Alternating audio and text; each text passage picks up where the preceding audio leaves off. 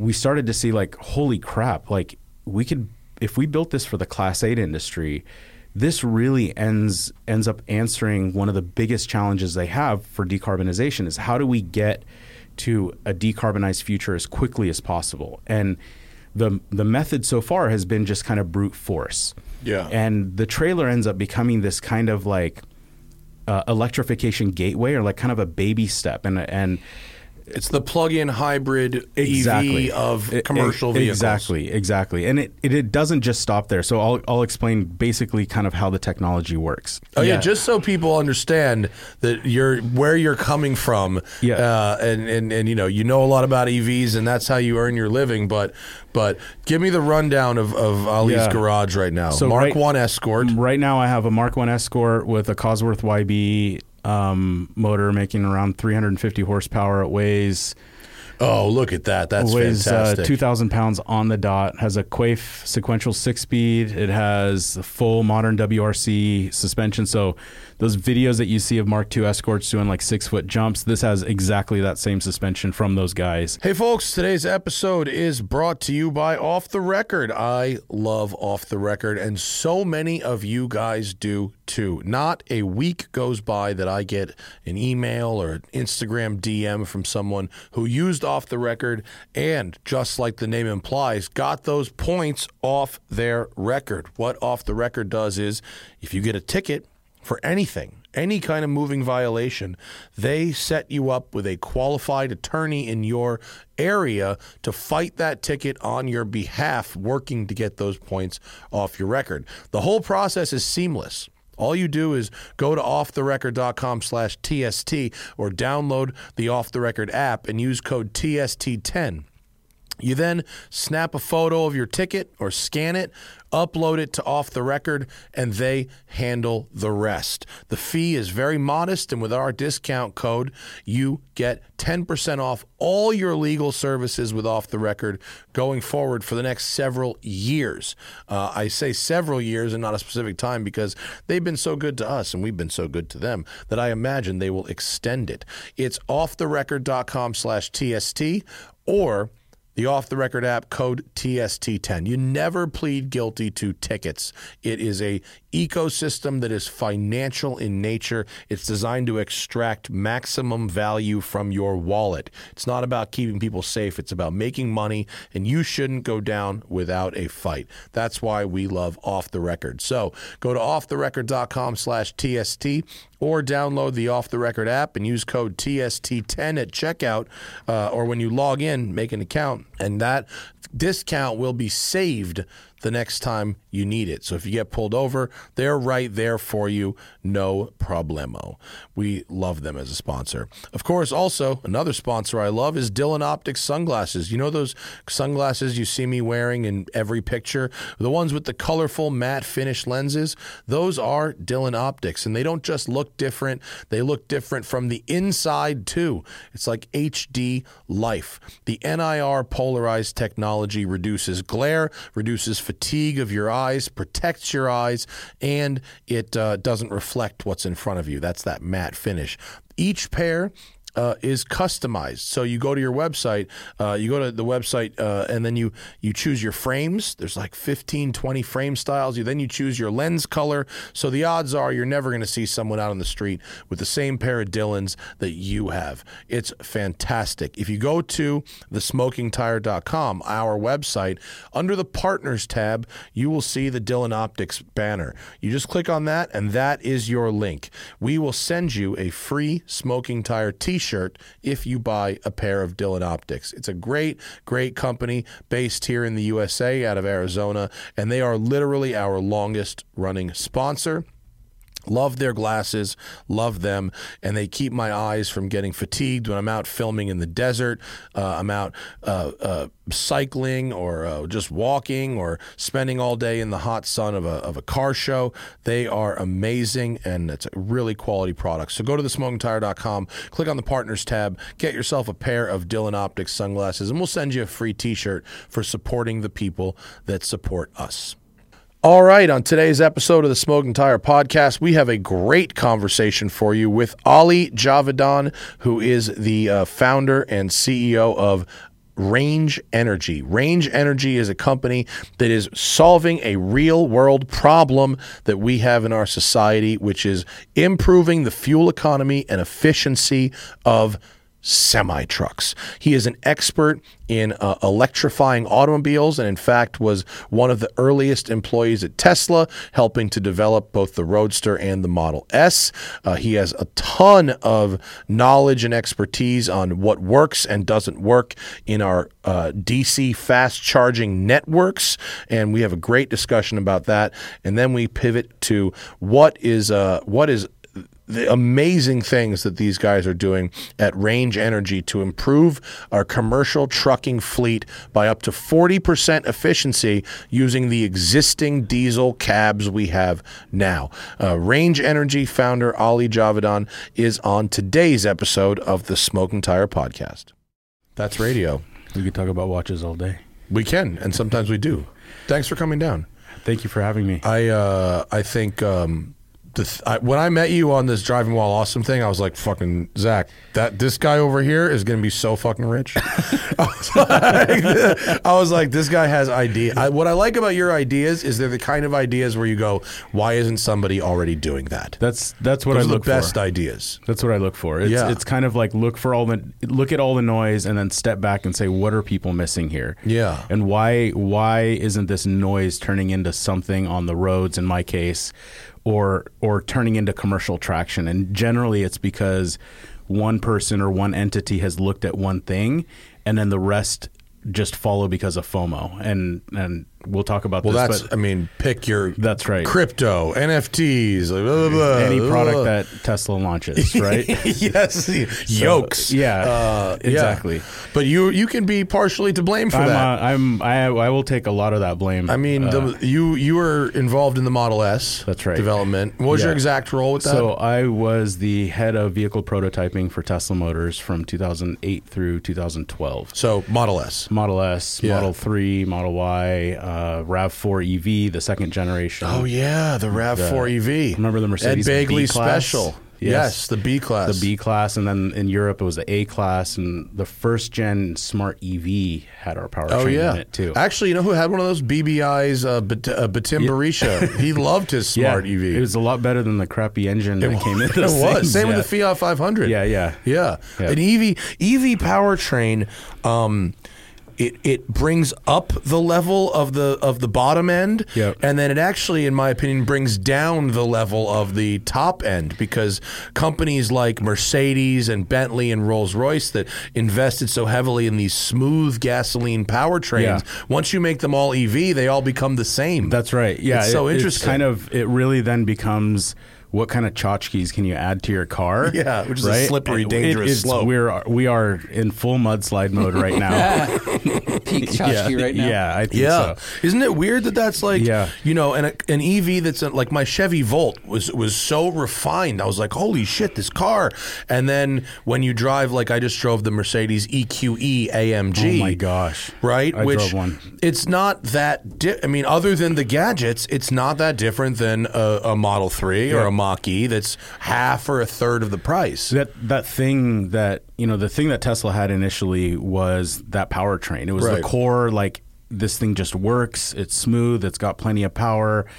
And then I think now, like you said, that's kind of become normalized. Everybody's EV powertrain kind of feels the same. It really comes down to, how much power do you want? Nobody needs as much power as any of the EVs are putting out. And then how do you want that powertrain to feel? So like the throttle response from a Rivian feels way, way different than from like a Model Y. Right. But ultimately the powertrain effectiveness is about the same. Yeah, and it's so like if you have an EV that's 1,200 horsepower versus an EV that's 400 horsepower, at 10% throttle, they feel exactly the same. Exactly. Whereas a Dodge Challenger V6 versus a Dodge Challenger Hellcat are different experiences no matter what speed you're going. Dramatically, yeah. It's a big, because ultimately, up until 400 horsepower, both cars are going to feel exactly the same. Yeah. And if you're looking at your power curves as you're driving down the highway, you're never above 400 horsepower unless your foot's in the floor all the way. And so, unless you're Tesla man. Yeah, unless you're a Tesla guy. I mean, I can't even count how many times people in Teslas have tried to race me. I'm sure in your car as well. Yeah. You're like, I'm just trying to get in front of you, dude. Yeah. Like, I'm not trying to race you. Yeah, like, I'm getting off of this exit. Just stop. Yeah, exactly. So, but yeah, it's the experience at this point has now come down to like how fancy can you get with your software, and unfortunately, a lot of people are trying to get too fancy with the throttle control software or with the drive algorithms and things like that, and the fundamental basic powertrain technology that was in the Volt and was in the early Nissan Leaf, that's good. It's really, really good, and now that we have all this kind of noise in the market and all the different kind of add-ons that are being thrown at these cars, I feel like there's kind of a consolidation happening. If you look at some of the work that like Hyundai's doing and the Polestar, like I think that's where you start to see some like design constraint and some kind of maturity in the product, and I hope more people bring that. Yeah. When I randomly went to a watch thing and Peter Rawlinson was there. Very nice man. Yep. Interesting guy. Yep. I had just driven a Lucid, and I was like, and he was talking about how the insane power is really just a side effect of the range. Exactly. And that it's not like if you have a battery that's 150 kilowatts, right? And to get from 400 horsepower to 1,000 horsepower is hundreds of dollars in motor technology, not thousands or tens of thousands. Yeah. Why wouldn't you just do it? Yeah, I understand that philosophy. I know Peter very well, and I work very closely with him through the Model S development phases. I understand that philosophy, and there's a little bit of a misconception that, you know, when you hear like Tesla powered like hot rod or like retro mod, right, it really comes down to not the power that the motor outputs, it's the battery capacity that is the capacity that the battery has is directly related to how much power it puts out. So what Peter was saying is that if you have a 120 kilowatt hour battery pack, that power is there now in the battery pack. The motor, generally every motor that's in an EV has more capacity than what's being put to the road. But it's always battery limited. And now, yes, if you have 120 kilowatt hours, you can discharge at much higher rates than a 60 or 80 kilowatt hour battery pack. But you still have to shore up, you know, your bus bars and all the connections, and all the harnessing has to become more complicated and bigger. Your thermal systems have to be upgraded. So that's all extra weight. Right. So even if you do have 120 kilowatt hours, I would argue that sure, you can output whatever 1,000 horsepower whatever you want to put out, but if you also just limit yourself to 600 horsepower, then you can actually make the subsystems a lot simpler and lighter weight, and actually have a little bit more range and a little bit more utility out of that battery. So in pack. the case of Lucid, given the same battery they're using now, if they were to sell a car that was 400 or 500 horsepower instead of 1,000, you could get a car that was maybe $110,000 retail price. Absolutely. And an 800 miles range or something. That's right. And the battery is a big cost driver in the stack, right, but a lot of folks are kind of using that as an excuse to add a lot of other features to kind of drive the margin up. But you're totally right. Well, it's also a Cadillac Escalade versus a Chevy Silverado work truck. Yeah. You know, that's the right. underpinnings are the same. It's the shit they pile on there. It's how much NVH do you put in it, and what feature set do you buy from the market to add things. But you're 100% right, and I think that I have that philosophy of kind of, I do things in excess. Sometimes I'll build a crazy car, I'll go do something fun, but at the same time, like, if it's something that you're going to use every day, there's no reason to kind of turn it up to 11 everywhere that you turn. Like, there's some constraint and some restraint that actually ends up having some really good kind of long-term benefits in quality of product and durability cycles and things like that. Do you think the temptation is just too strong to go, it's 1,000 horsepower? Well, you can't sell a luxury sedan that is $200,000 that only has 600 horsepower. It just doesn't work nowadays, right? Yeah. And so the horsepower is there, and the way that people define horsepower is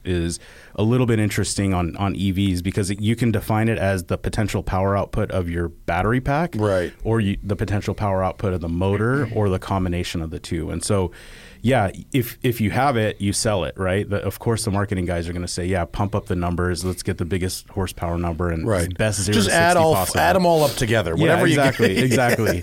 That's how you end up with someone who goes, yeah, well, it's got 2,500 horsepower. It's like, show me the math. Yeah, exactly. When you get the gear ratio and like all of this stuff. Well, the Hummer's torque number was like 11,000, but it was a very creative math. Exactly. Yeah. So you can definitely I'm going to pick this part in the gear stack to report my horsepower number. It's like, wait, you still have a bunch of other stuff left. Yeah. If you understressed, like if you took that 1,000 horsepower battery pack and motor and then understressed it to 600, could you then how much weight could you pull out by reducing some of those thermal things you have to deal with? It depends. I mean, it's not, I would say it's small but not negligible. It depends on the systems that they use, but you can imagine, let's say, for example, the thermals and the power output are relatively linear. So if you're going to reduce the power output by, let's say, 20%, you can generally reduce your thermal capacity by around the same. The same amount. Depending on your durability cycles and how they define durability and things like that. But you can imagine, just thinking about through the stack, the heat exchangers can be smaller, which means now your frontal area could potentially be smaller. And so there's a bunch of this stuff that we would have to sit down and kind of model out what the real net benefit is.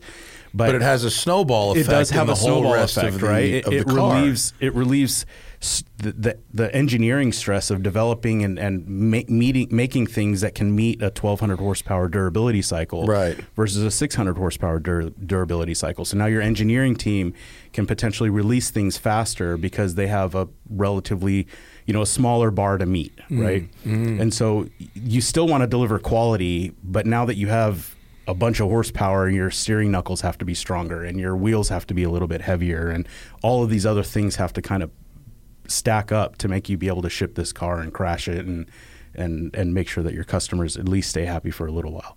So going back to 2004, 5, 6, 7, what drew you to EV development as an industry? Yeah. So exactly in that time period, I was actually working with race teams, building race cars for Turner and Beamer World, and I was running motorsports at Dynan and building ground control suspension stuff and doing a bunch of stuff that we can sit here and talk about. I can hear when you were talking about that just a minute ago, I was like, God, that sounds like Steve Dynan talking a little bit. So that tracks. I worked for Steve for a little while. And so I spent a lot of my early career in automotive in racing, and that kind of helped me build this discipline and like, this is good enough, ship the product, all of that stuff. And so in around 2007, I started thinking about, I got to the point to where I was either going to need to move to Europe or Japan to continue my racing career, or North Carolina, or kind of get out of racing and try to find a job in automotive. And at that time in the Bay Area, there was the Volkswagen ERL, which was their electronics research lab, and Daimler had like a little office here, and there wasn't anything else in the Bay Area. And so as I was trying to find jobs, one of my friends called and said, hey, there's this little startup. They're building an electric car out of a Lotus, and they don't have any automotive, they don't have any kind of quote unquote car guys locally. They're using Lotus to help with the vehicle development. And so I came in a couple of nights to help refine the suspension of one of their prototypes that they had.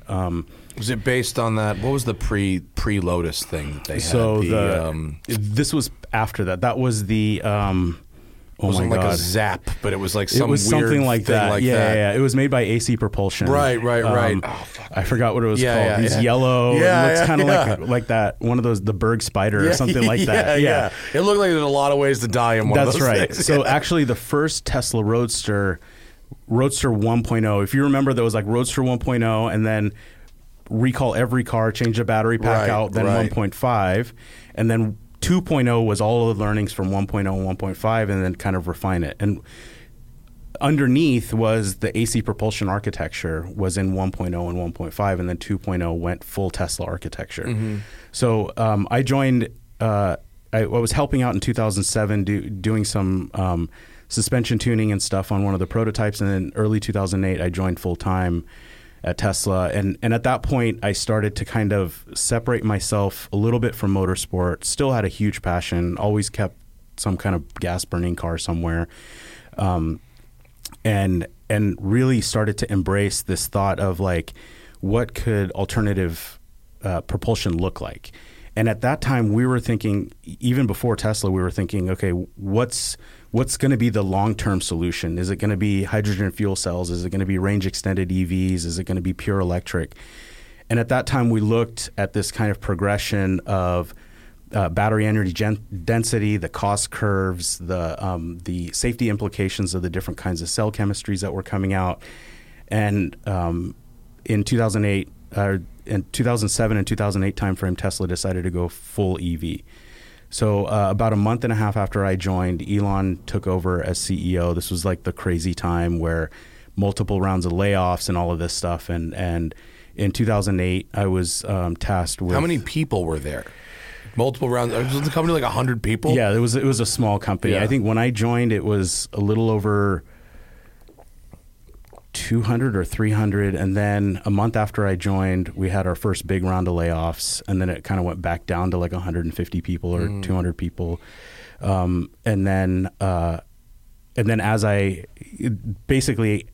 started to work on the Model S, and we called it White Star back then, the entire company was tasked with shipping Roadster, because Roadster was the lifeline of the company, and then Elon was injected, or he came in to help raise the money for the next round of funding for the company, and Model S was going to be that thing that we used to raise the money and kind of keep the company alive. And so we very quickly formulated how we would build the Model S, and we the funny story is that we went to a Mercedes dealership. We knew we wanted something in between an E-Class and an S-Class, and the CLS had just come out at that time.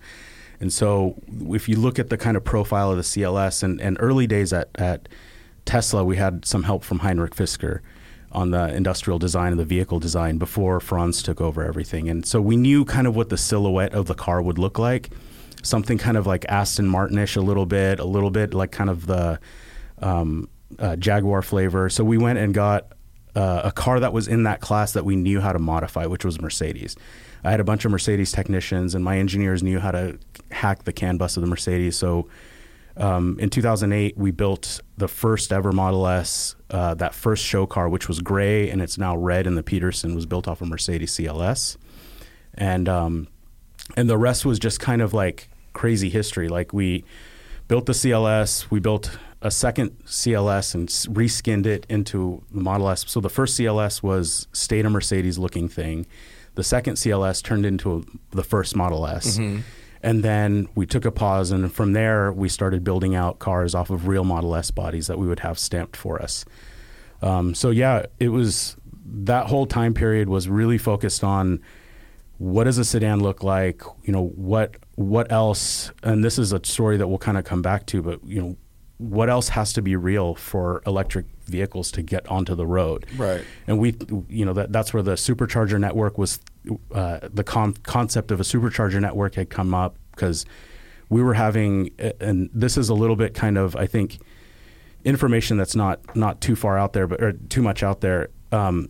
We were looking to work with the SAE and companies like Ford and Toyota to standardize a charging standard, to build a charging standard that everybody could use. And they were using the J1772 connector at the time. Well, that was what was being proposed by the SAE. But the problem was that the way they wanted to do it limited current and limited a bunch of different kind of power options. So it limited the ability to do both AC and DC charging on one connector. Mm-hmm. And a bunch of other things that kind of like ultimately diminish the user experience. Were they intentionally limiting it, or was it just their design and their specs wouldn't be able to handle where you guys wanted to go? There's arguments on both sides. So we did the engineering calculations on the SAE's 1772 standard at the time, and we saw that there was at least another 40% current that we could run through their standard, which was their conductor size, the platings that they require on the pins and stuff like that. We saw that they're dramatically undersizing how much current you could run through the 1772 connector. And our proposal was, well, let's bump it all the way up to kind of within 10 or 20%. And the user experience would be better because ultimately it's one connector to do AC and DC. Mm-hmm. We have a smaller charge port so you can kind of fit it into the industrial design. And as we start to build these Teslas and put them on the road, we know that Nissan is here with the Leaf and we know GM is here with the Volt. We can all kind of grow all of this together. But what ended up happening was the SAE kind of dug their heels in and they said, no, this is our standard. We're not changing it. And even though they ultimately did change it to the CCS adapter. That's right. Yeah. That's right. And so it took a while. Yeah. And that's ultimately the reason that Elon said, you know what, screw this. I'm not going to send my cars out into onto the roads and then have the users stuck where, living EV life as we all know it today, non-Tesla EV life, right? Right. Where it's just, you don't know if the charger is going to work. Because we also wanted to put data into the connector so that we could have real-time tracking of what chargers were up and down. Because we knew the chargers ultimately were going to sit in like a Starbucks parking lot or something like that. And we wouldn't have control. We wouldn't have a tenant sitting there. And so we needed a way to communicate to the chargers to make sure that we could maintain serviceability, all the stuff that we complain about with non-Tesla chargers now.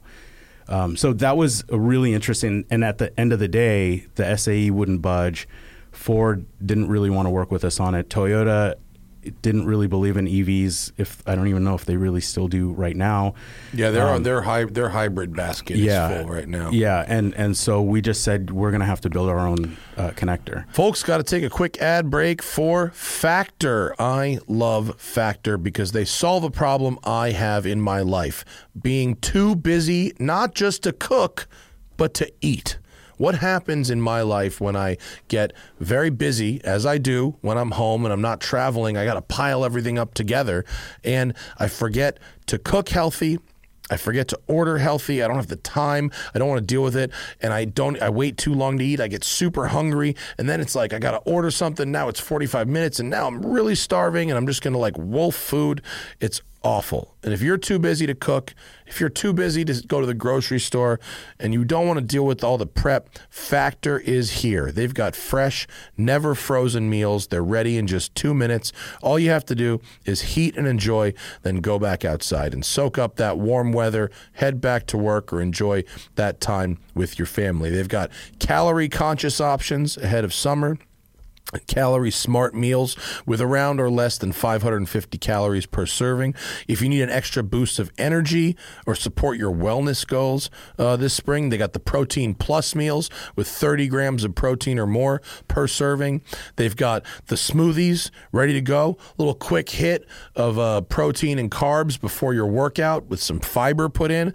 Those strawberry banana smoothies or the mango smoothies, they are what's up. You want to cut your budget? Get Factor instead. Not only is Factor cheaper than takeout, but the meals are ready faster than restaurant delivery in just 2 minutes.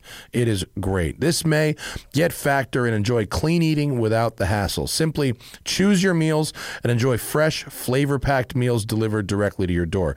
It's ready in just 2 minutes, no prep, no mess. So head over to factormeals.com/tire40 and use code TIRE40 to get 40% off your first box of Factor.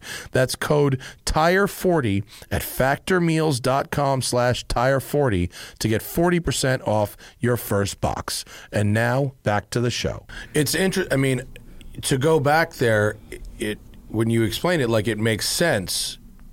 If no one wants to work with you, what else are you going to do?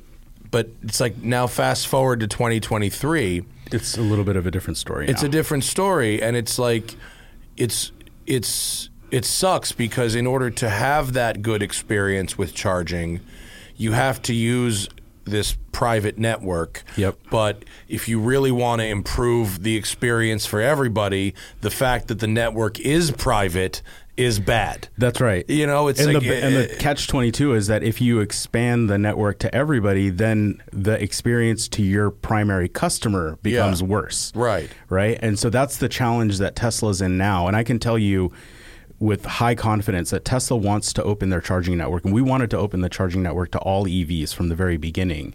But the tension was that if we were to open the charging network to all of the EVs, we would have to build so much more capacity than what we need for our own customers. That, like, what's that balance there? How much do we invest in making other people's customers happy at the sacrifice of our own customers? Because, well, does that imply that there is no money to be made on other types of vehicles if you're going to sell them charging? Right? Isn't that the implication? Because you got to make it. Right? It is. But if your mentality is that my primary source of income is not going to be on charging, it's going to be on selling vehicles, which is now different. Back then, it was like we have to sell vehicles to stay alive. And now it's like, what can we sell as a service or as power or Starlink or whatever to keep the lights on while we keep shipping these cars that are actually a lot harder to make money on than we thought? So ultimately, it started out like we want to build this charging network for our customers, and we need to figure out a way eventually to make this charging network available to other people. And then that part kind of, everything else blew up so quick that the making it available to other folks just kind of fell off to the side. And now in Europe, they're forcing the the network to become available to other folks. And as a result, they're doing that here in the United States kind of preemptively before they get forced here. And I think if Tesla can do it effectively, yes, it's going to be obnoxiously priced energy. It's going to be almost as much as gasoline or maybe more in some cases. Right, because if they force them to make it available, they're not fixing the price. That's right. Yeah. And and Tesla will Tesla will make the non-Tesla owners pay for their development and upgrade costs, which is what they're already doing in Europe. I've spoken to people in Europe, and they're like, yeah, it's available, but it's like literally as much as gas. Exactly. Yeah. Which, like, it's okay for a stopgap. And I think we're kind of in this like really noisy phase with charger networks as well, because there's, all of the money that's been poured into, EVgo, Electrify America, ChargePoint, like all of these other networks. And the fact that there's no consolidation and standardization across these to give you and I the confidence that we're driving down the road in a non-Tesla, we can stop at this charger and it's just going to work. I still think we haven't even scratched the surface. From a hardware perspective, and maybe it's a software perspective, what is it specifically about a supercharger that makes it so much more reliable than a Electrify America charger?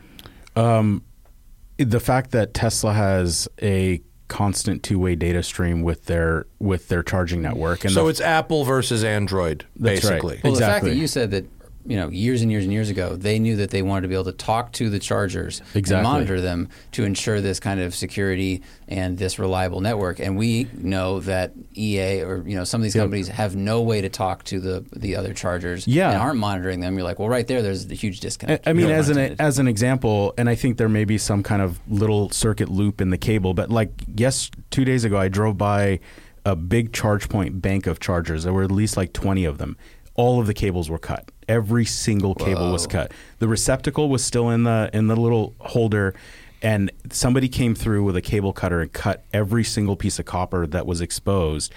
And frankly, there really isn't a good way to steal the copper. To steal the copper. And there isn't a good way for ChargePoint to know that this happened because they're not closing the loop at the connector. Right. Yeah. Unless there's some kind of safety loop that's inside of the cable, which wasn't part of the kind of thought process early days. Maybe now. Is there that much copper in that cable? No, that there's worth not. Stealing? It's not. I'm thinking to myself, a cable cutter. People are dumb. You have the fanciest cable cutters in the world. It still takes 30 seconds to get through one of these cables, and there were 20 of them. Can you do that without getting electrocuted? Yes, you can. Okay. Yeah, absolutely. Because electricity scares the shit out of me. Yeah. I ever get fucked up by an MSD box back in the day, dude? I don't fuck with electricity anymore. Yeah, the ignition boxes are scary. Yeah, the idea that someone is going to cut through that cable to me it seems crazy. But if you say power does not come out of that tower until there is a charge enable circuit. So when you hear it go zzz, exactly. When you pay the money, and then it goes. You'll hear a couple of clicks generally before power comes out, and usually what they'll do is they'll put some kind of a discharge resistor on the back end of that cable inside the box, so that if there's residual electricity in the cable, it'll discharge itself out. So there's really minimal chance of so you can shock. The more you know. Or if the handles are wood. If anyone needs some copper, it'll take way more time to steal than it's worth. It has to be dry wood. Yeah, you need dry wood bolt cutters. Yeah.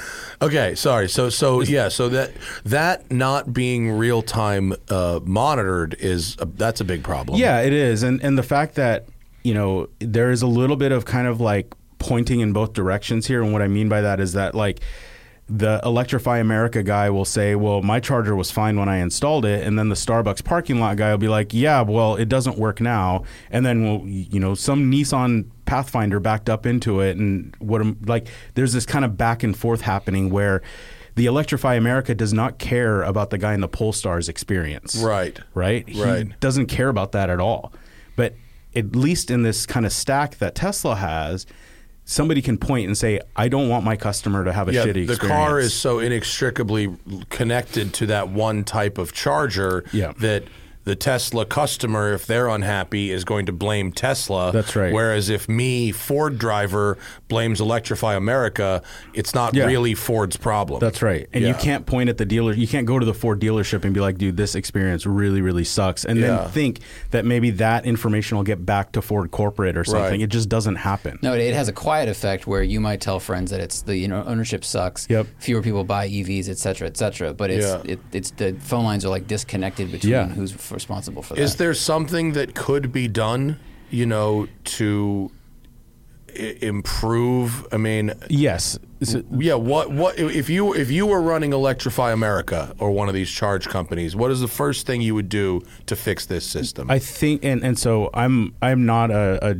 deep charging expert, so I'm probably going to kind of hand wave on this a little bit, but I think what needs to be done is we need to accelerate the standardization of this through like the SAE or NHTSA, or somebody needs to accelerate the standardization of the communications protocol.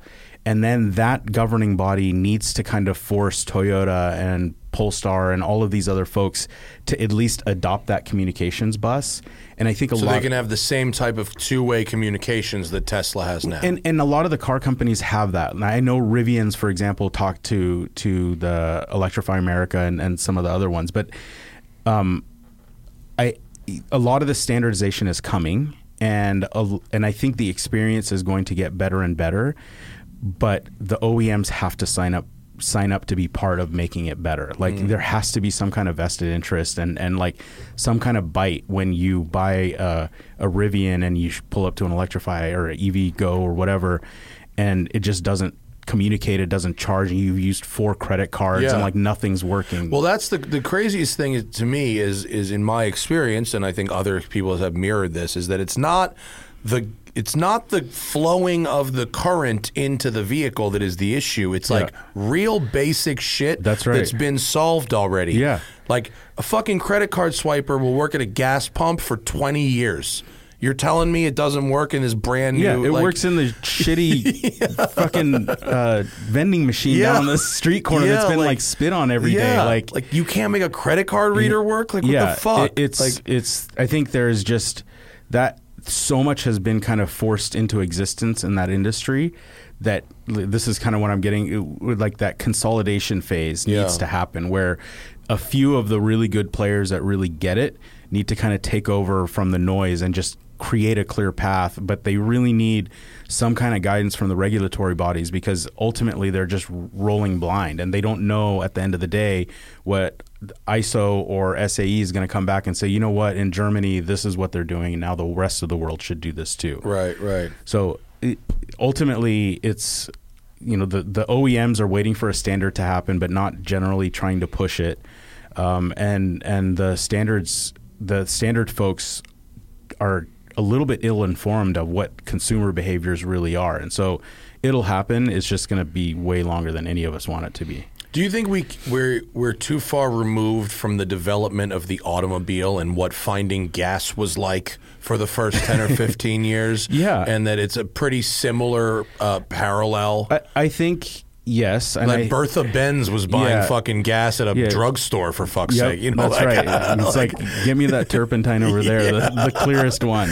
Yeah. We went to Zach and I went to Thailand for a vacation, and we rented mopeds. Yep. And you would literally buy a liter of gas in a liquor bottle from a dude with a cart on the side of the fucking road. That's rad. Yeah, that would be awesome. I mean, there is an element of that, but also we're in 2023 and it shouldn't be this hard. Right, because it's not the hard things that are fucking up. It's actually more often than not pretty straightforward stuff. Yeah. If an ATM can communicate with the mothership, like, why can't you read my goddamn credit card at this giant computer that's a pump? I mean, the fact that I have to even just tap my phone to like a charge point and it just doesn't connect over Bluetooth, doesn't show up or whatever. Like, it should just, why isn't there a Bluetooth module at for the car to communicate with the charger that it just pulled up to? Well, there's no standard for that yet. Right. And if we build some of these standards in, then it just starts to happen. And like I said, it's going to happen.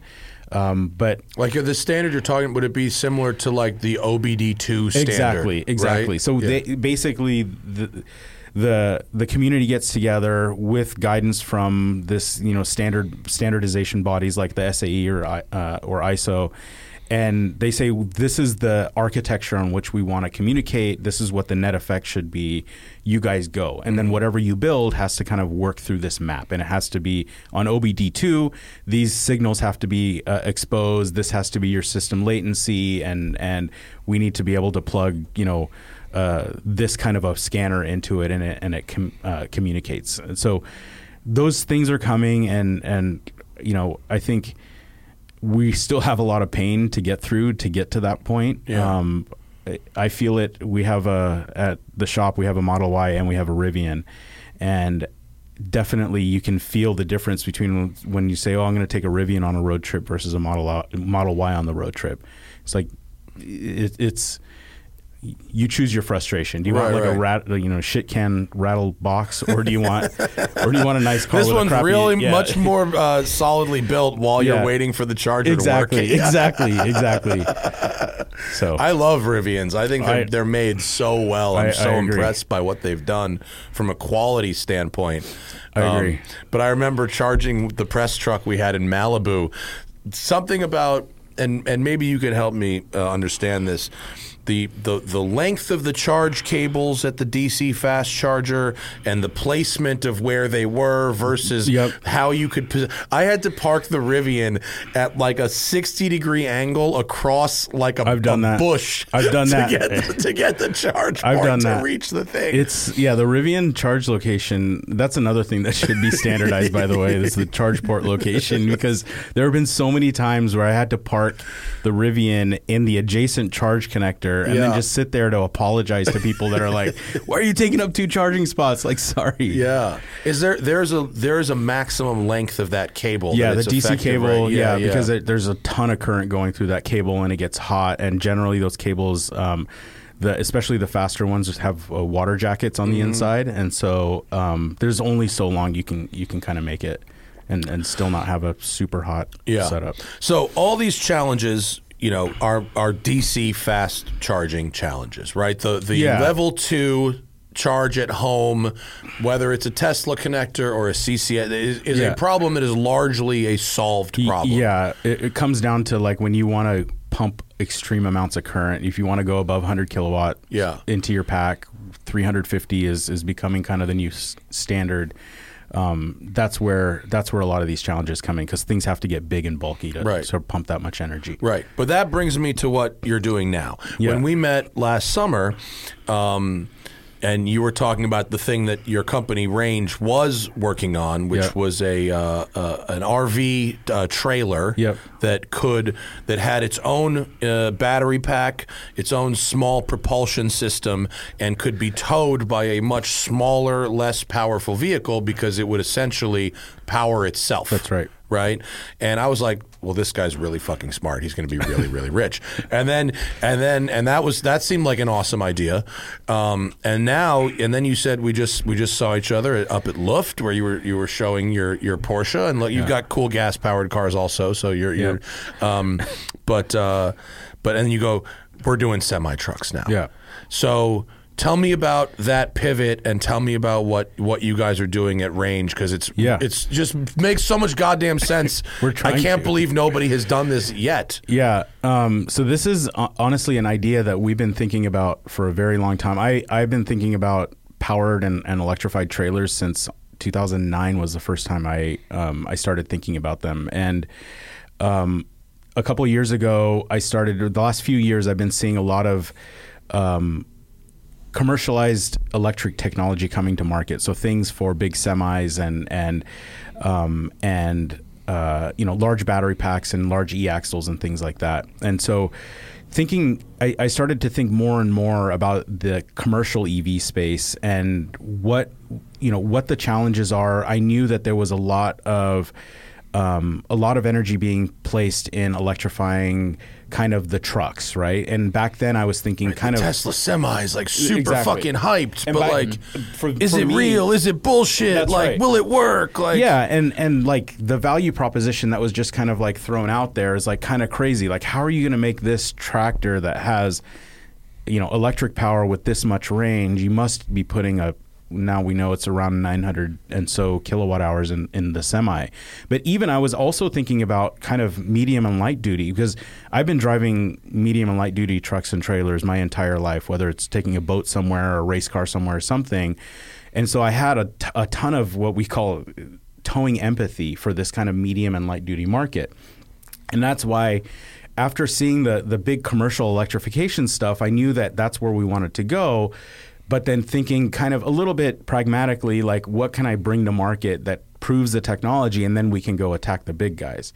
And that's when we met, was about a year and a half ago, about 2 years ago now, where we were talking about, okay, well, we're going to start by building an electrified light duty and medium duty trailer that you can either put a boat on or a camper on or whatever. And I'll talk about how the technology works in a second.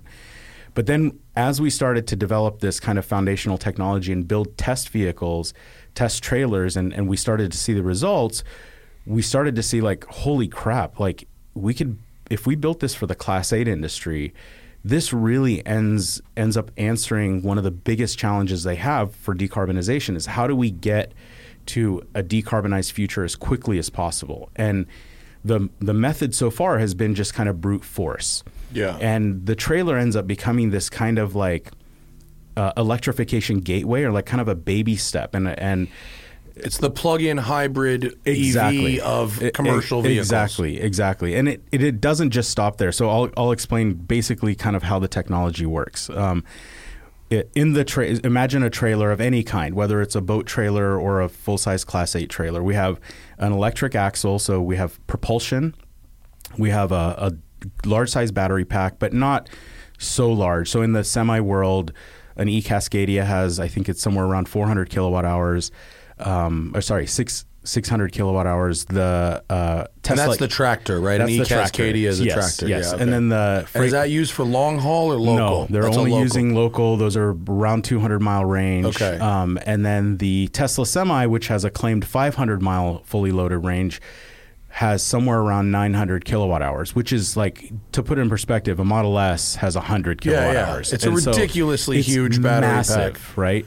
Do you think that's a smart use of those resources? I obviously don't. Yeah. Okay. And so ultimately what you're trying to do now is you're trying to have the tractor do all of the work of the system, where the trailer is really, there's two, in my perspective, there are two very high value pieces in this entire stack. Number one is the driver, which I kind of pulled from my racing days, and Carroll Smith, the guy that wrote that really awesome book that we all read. When I was in college, I got to meet him, and he got to tell me, or he told me that the most important thing to do as a race driver is make the driver feel comfortable and confident. That's your job. The driver will tell you if they need more grip in one corner, or if they're understeering or oversteering. Your focus is on the driver. And so I bring that here. So the driver is super, super important in the stack, but then also the trailer is. Because the trailer is the box that's moving huge. things, right? Yeah. It's the actual thing that's doing the work of moving things back and forth. So how can we deliver or develop a system that electrifies the trailer but also gains confidence for the driver? And if you've ever driven a truck and trailer, you know that it's just like one of our guys says, it's high stakes boredom, right?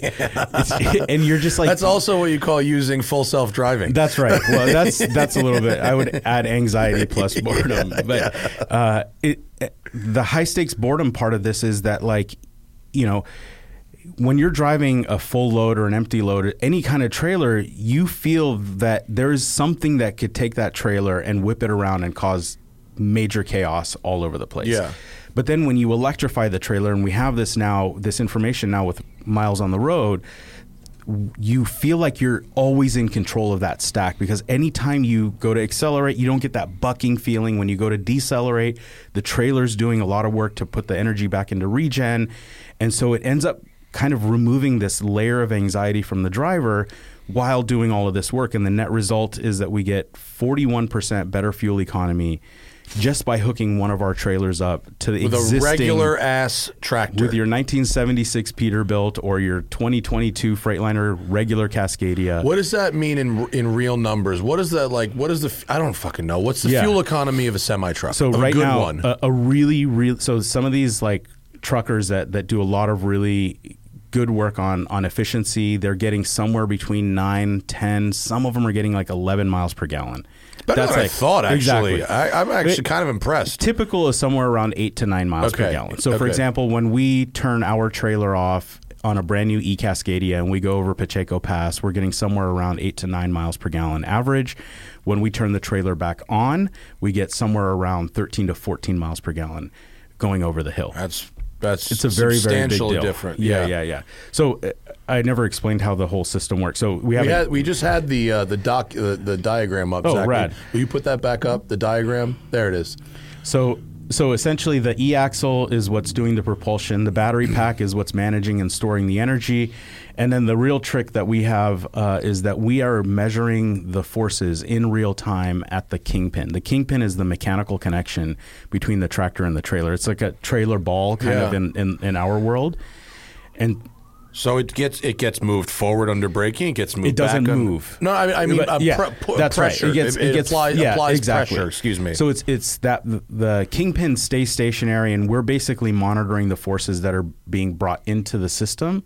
And then when we make inferences on whether the car is turning or going straight, accelerating, going up a hill, going down a hill, decelerating, and then we send that information back to our system, and the system makes in real time a decision on whether or not to apply torque in positive or negative direction. And the net result is then we can actually make the trailer functionally disappear from behind the tractor. It's amazing.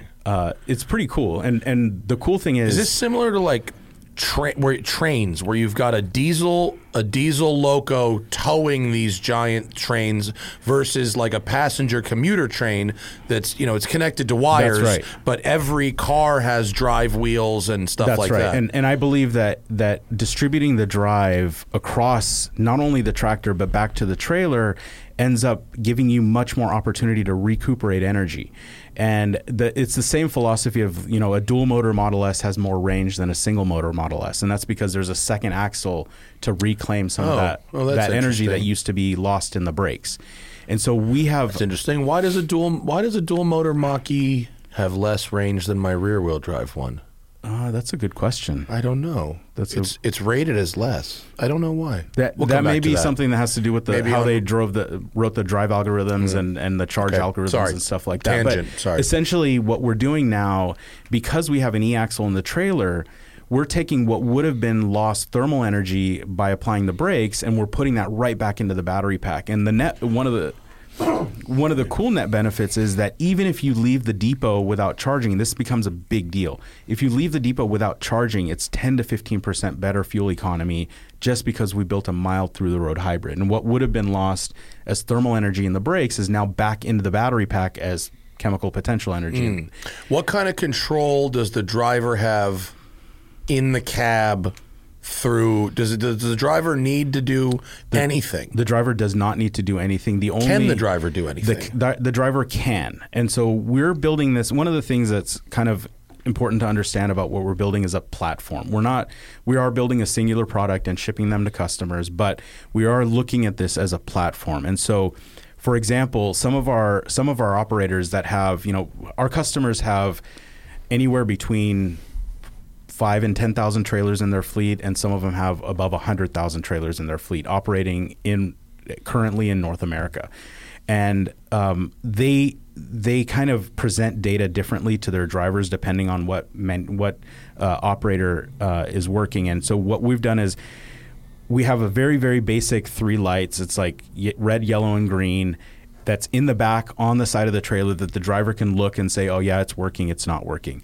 But if the driver or the operator says, no, I need more data for my driver, we have that communications bus, kind of like an OBD2, like a diagnostic bus, where they can jack into our system and then we can present whatever data they want. But we're not getting ourselves caught up in this kind of HMI philosophy of how do we present the data the best and all of this stuff, because the operators know that and the drivers know that. And we're stepping back and making sure that we develop a really robust, durable, long-lasting powertrain platform and battery system.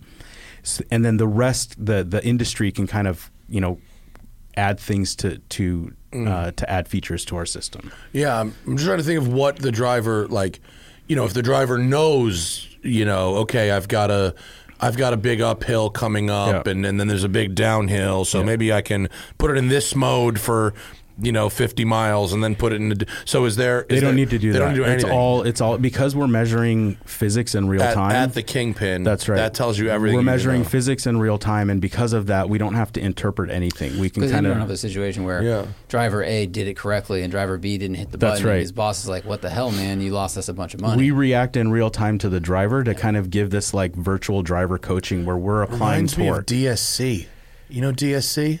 The traction DSC control? sport controller. Yeah. They turn a passive adaptive suspension into an active one by installing a G meter in your car. That when you turn right, it will load up the outside. It hacks your system. I mean, that reminds me of that. Which is a racing thing. PASM does the same thing. A bunch of these, the new Taycan with their predictive handling or whatever they're doing with their cameras does it also. But I mean, ultimately what we want to try to do is make our system transparent to the user, and we want the tractor to feel like it has no trailer back there at all. Although there is a little bit of a nuance that we're trying to work on tuning. We're only a year into this specific version of this project, or less than a year. What we're trying to tune in is we always want the driver to know that there's a presence of a trailer when there is a trailer, right? They have to have that kind of mental awareness. But how much load do we allow in the kingpin while we're assisting? And we're realizing that we can actually allow a decent amount of load so that the driver feels the trailer, but maintain that reduction in energy consumption based on how we deliver torque and regen for the system. Has this basically created a traction control system for trailers? Do trailers have traction control, or are they very passive with air brakes? So the trailers all have ABS now. Okay. It's a brand new trailers that you buy. They come with ABS. The majority of them still run on air brakes, but there is a migration now towards electric calipers on disc brakes for the tractors. So they can control each wheel or each axle? They are not thinking about that quite yet, and there is a possibility. I mean, it's obviously on their kind of product roadmap, but right now they're just looking at electric actuation so that they can slowly eliminate the air system from all of these tractors, because the new electric tractors don't need air at all, and for their brakes they have strong enough power to deliver the servo energy to the brakes, and so. We're not making any safety claims quite yet, because I believe that the safety claims that we will be able to make will be pretty tremendous, because not only can we work with the ABS system to make the system safer, but we can actually add the functionality. Exactly. It's extra, we can add the functionality of stability control, low friction surface drive, traction control. All of that stuff will be. Can the motor torque vector? on the trailer, or is it just a one direct drive? The current axle that we have in our first series of vehicles that we're bringing out to the public is a single motor driving both. But when we get to a point to where we have more sophisticated braking systems, then absolutely we'll be able to do individual torque control. And we have our medium duty demonstrator that we have actually has 2 hub motors, and we can do full differential torque on the 2. And if you guys come out and visit sometime, we have this demo where you have a 6,000 pound trailer that you're moving around like it's on an air hockey table because it has I was going to say, could you use this motor in conjunction with a Kingpin sort of wheel stand to just push these things around like it's our money demo? Yeah. So you basically essentially like it's on a pallet jack. That's right. Yeah, exactly like that. Because now what we do is we put it in what we call shopping cart mode or creep mode, and it takes the loads that it's reading and kind of scales it way down to human scale. And we have a little clip-on attachment that just clips onto the Kingpin, and then you just move this entire trailer around. Dude, being able to move trailers around a yard without a truck. That's like crazy. We now don't. We used to have this fancy like hookup thing to our forklift that had a ball on it and like move the trailers around like you see in most yards. Now we just go turn the thing on and grab the end of the trailer and walk it to wherever we want. It's so rad. Crazy. That's really cool. It's really cool. Does this system work better for long haul or urban trucking, or is it same difference? It depends. So the operations are really interesting. It will work on long haul. Our system right now is scaled with about 200 kilowatt hours of energy. We wanted to make sure we didn't put so much energy that it becomes difficult to charge overnight, or if you can bring DC charging to your loading dock, we can actually charge while the trailer is being loaded and unloaded. So we're totally transparent to your operations. But that's putting DC in these trucking depots is that's going to be an enormous problem, so right? Trenching and building a lot a quarter mile away from the building and putting a bunch of chargers out there becomes a very, very big deal. Yeah. The buildings oftentimes have the power that we would need. Because they're running like 2,000 amps That's or whatever. Right, because they're shore powered off the dock anyways. Right. And so we can actually leverage the power that's at the dock and simply install the DC charging hardware or the AC charging interface, and we can actually charge while you're loading and unloading the trailer, which ends up being this huge deal for them because now most of these yards are landlocked. They can't expand their footprint. And now you're saying, okay, take room away from your customer goods to build this charging network. Now your tractors can only go 200 miles, by the way. They can't go 400. So to answer your question specifically, the system works great, exceedingly well below about 200 miles. And that's where you get your 40 to 50% better fuel economy. It's 41% on a mixed highway driving cycle, and then 48% on a city cycle at lower speeds. Right. But if you expand that to long haul, let's say we have one customer that wants to do 400-mile runs. And what we can do is we can actually change the drive algorithms. In that case, for over-the-road trucking, we change the drive algorithms to provide, let's say, 60% propulsion instead of 100% propulsion. And now you can go that 400 miles and your 41% then becomes, let's say, 35%. Still substantial. I mean, just to kind of give you a sense of scale, the entire kind of autonomy world in trucking right now is saying if everything goes well, you'll get around 10 to 15% better fuel economy. And if you think about the push for autonomy in trucking, and the net result being that it's 10 to 15%. And you have to invent something that doesn't exist in order to do it. Exactly. That's the big thing. For us is like, what's the physics risk? Not really any physics risk. It's really about system integration, quality, reliability, durability. Those things are become our risk. But like everything you have already exists. Everything we have already exists. The only thing that we are creating here, inventing, is the system itself, the system safety, and then and basically the how we end up manufacturing these boxes and everything that kind of goes into it. Which it's not like how do we eliminate people? It's like we've got batteries, we've got motors, 100%. We've got cables. And what's funny is that like some of these customers, some of the biggest spenders in autonomy, these are folks that have spent a lot of money working on making their trucking fleet autonomous, still tell me that they don't expect drivers out of these trucks for 25 years.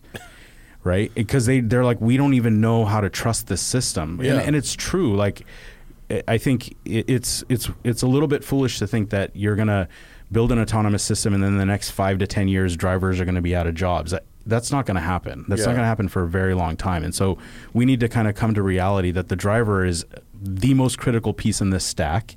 Let's make their life better, not make them feel like, oh, my job's going away in the next 5 to 10 years, because it's not. What happens if you connect your trailer to an electric semi?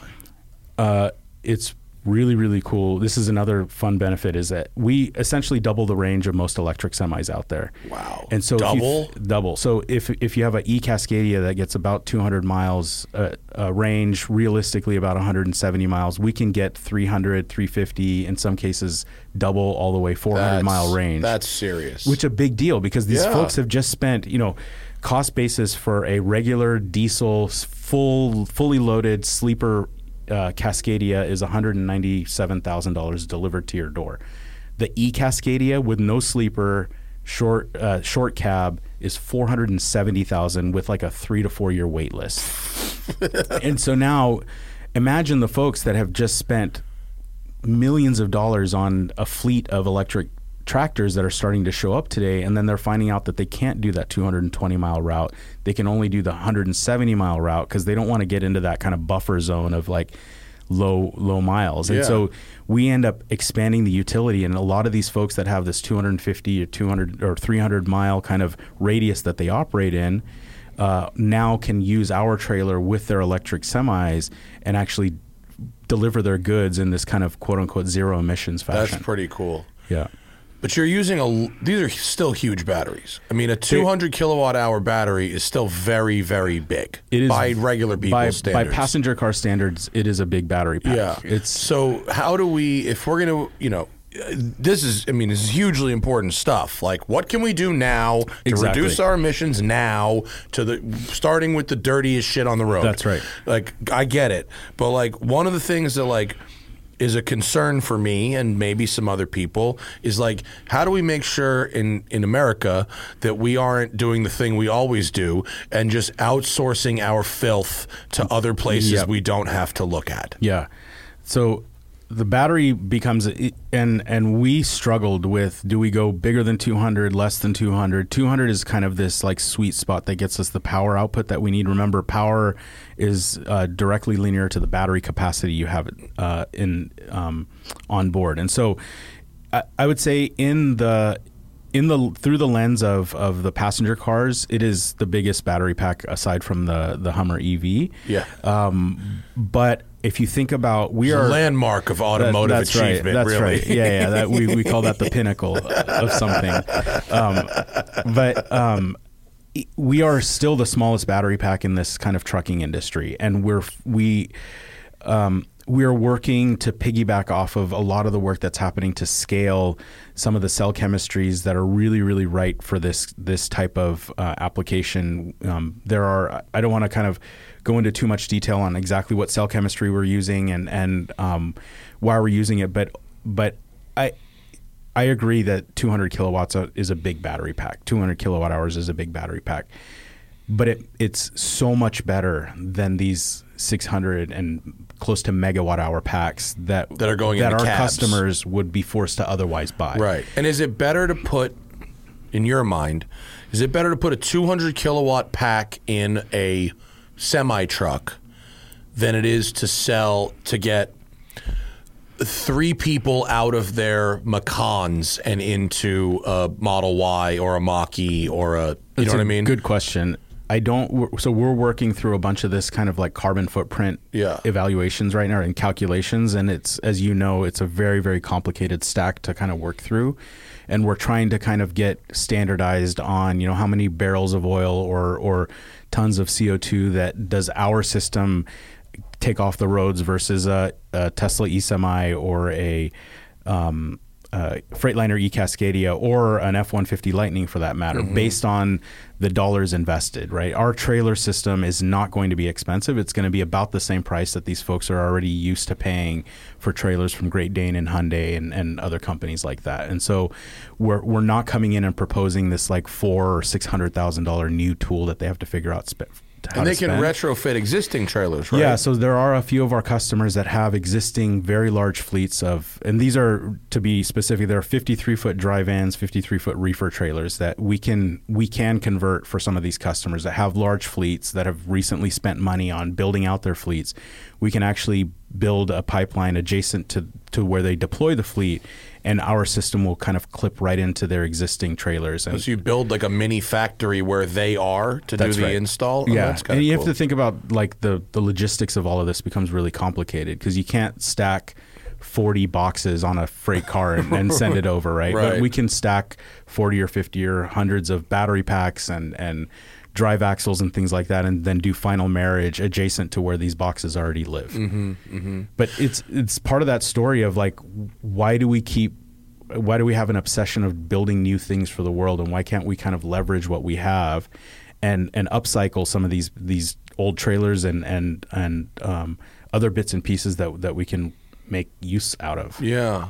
What do you I've heard about hydrogen when it comes to trucking. Yeah. Do you guys discuss that at all, or does it not seem like a real feasible opportunity? I think there are going to be specific routes and specific kind of operations where a hydrogen fuel cell makes sense. It's not going to be my personal opinion is that 20 years from now, we're not going to be talking about hydrogen trucks. We're going to be talking about electric trucks with some new fancy cell chemistry that somebody invented that all of a sudden, increases energy density or something like that. And it's not going to be a switch function either. It's going to be kind of stepping our way up. But I think hydrogen can fill a decent gap on some specific applications.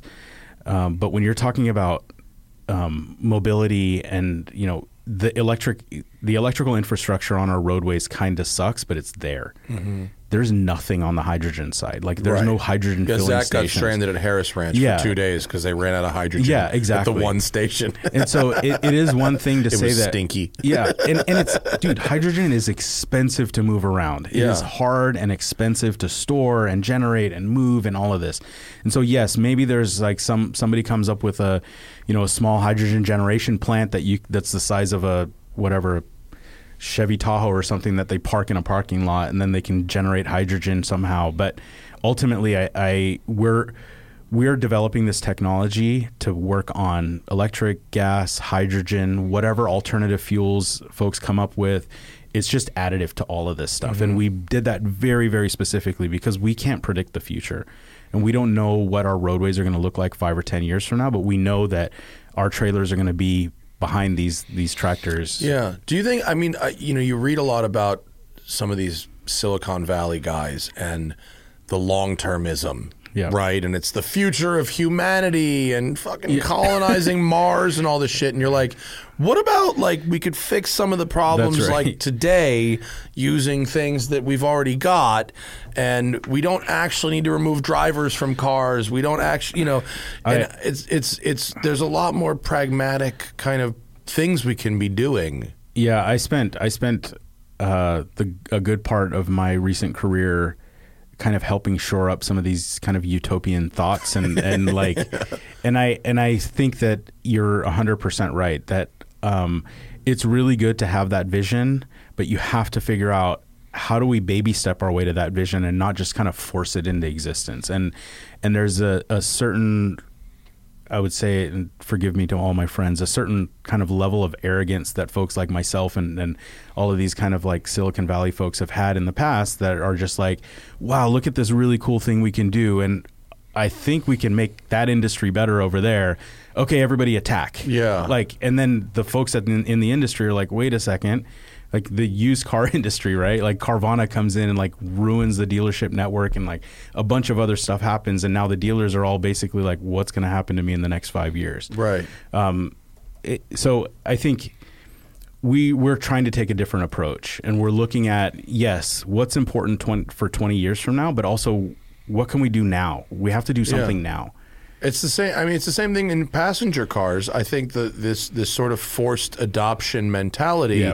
It sounds great for a politician to say that shit. I'm going to be the guy who cleans the air in L.A. But actually, until this infrastructure thing is sorted, like a 40-50 mile plug-in hybrid, it would increase the average fuel economy of every car on the road by multiples of 3, 4, or 5 in some cases. Yeah. I drove a Volt for 3 years, and I got an average of like 270 miles a gallon or something. It's definitely, I think the consumerism plays a big piece into this of like, well, you know, if I'm going to buy something alternative fuels and eventually I'm going to buy an electric car, I'll just go buy one now, right? But I think we get caught up in the product and forget about the kind of pragmatism of the using the product. And I mean, it's kind of typical stuff, right? Like we had iPhones before the touchscreen technology was any good, and we're complaining for a long time, and it's still kind of shitty, I guess. But it's, anyways, yeah. Yeah. It's really interesting. I mean, when you were like, oh yeah, put the battery underneath the space that's already vacant on this trailer. That's right. Like, yeah, it's just like, oh yeah, that makes fucking sense. Yeah, we'll just do that. The other thing that's really cool is that because we're only doing 200 kilowatt hours, and I know it's a big pack, but it's still only 200 kilowatt hours, and we don't have a 900 kilowatt hour pack. You have to remember that the more range the tractor has, the more payload has to come out of the box to fit the batteries in the tractor.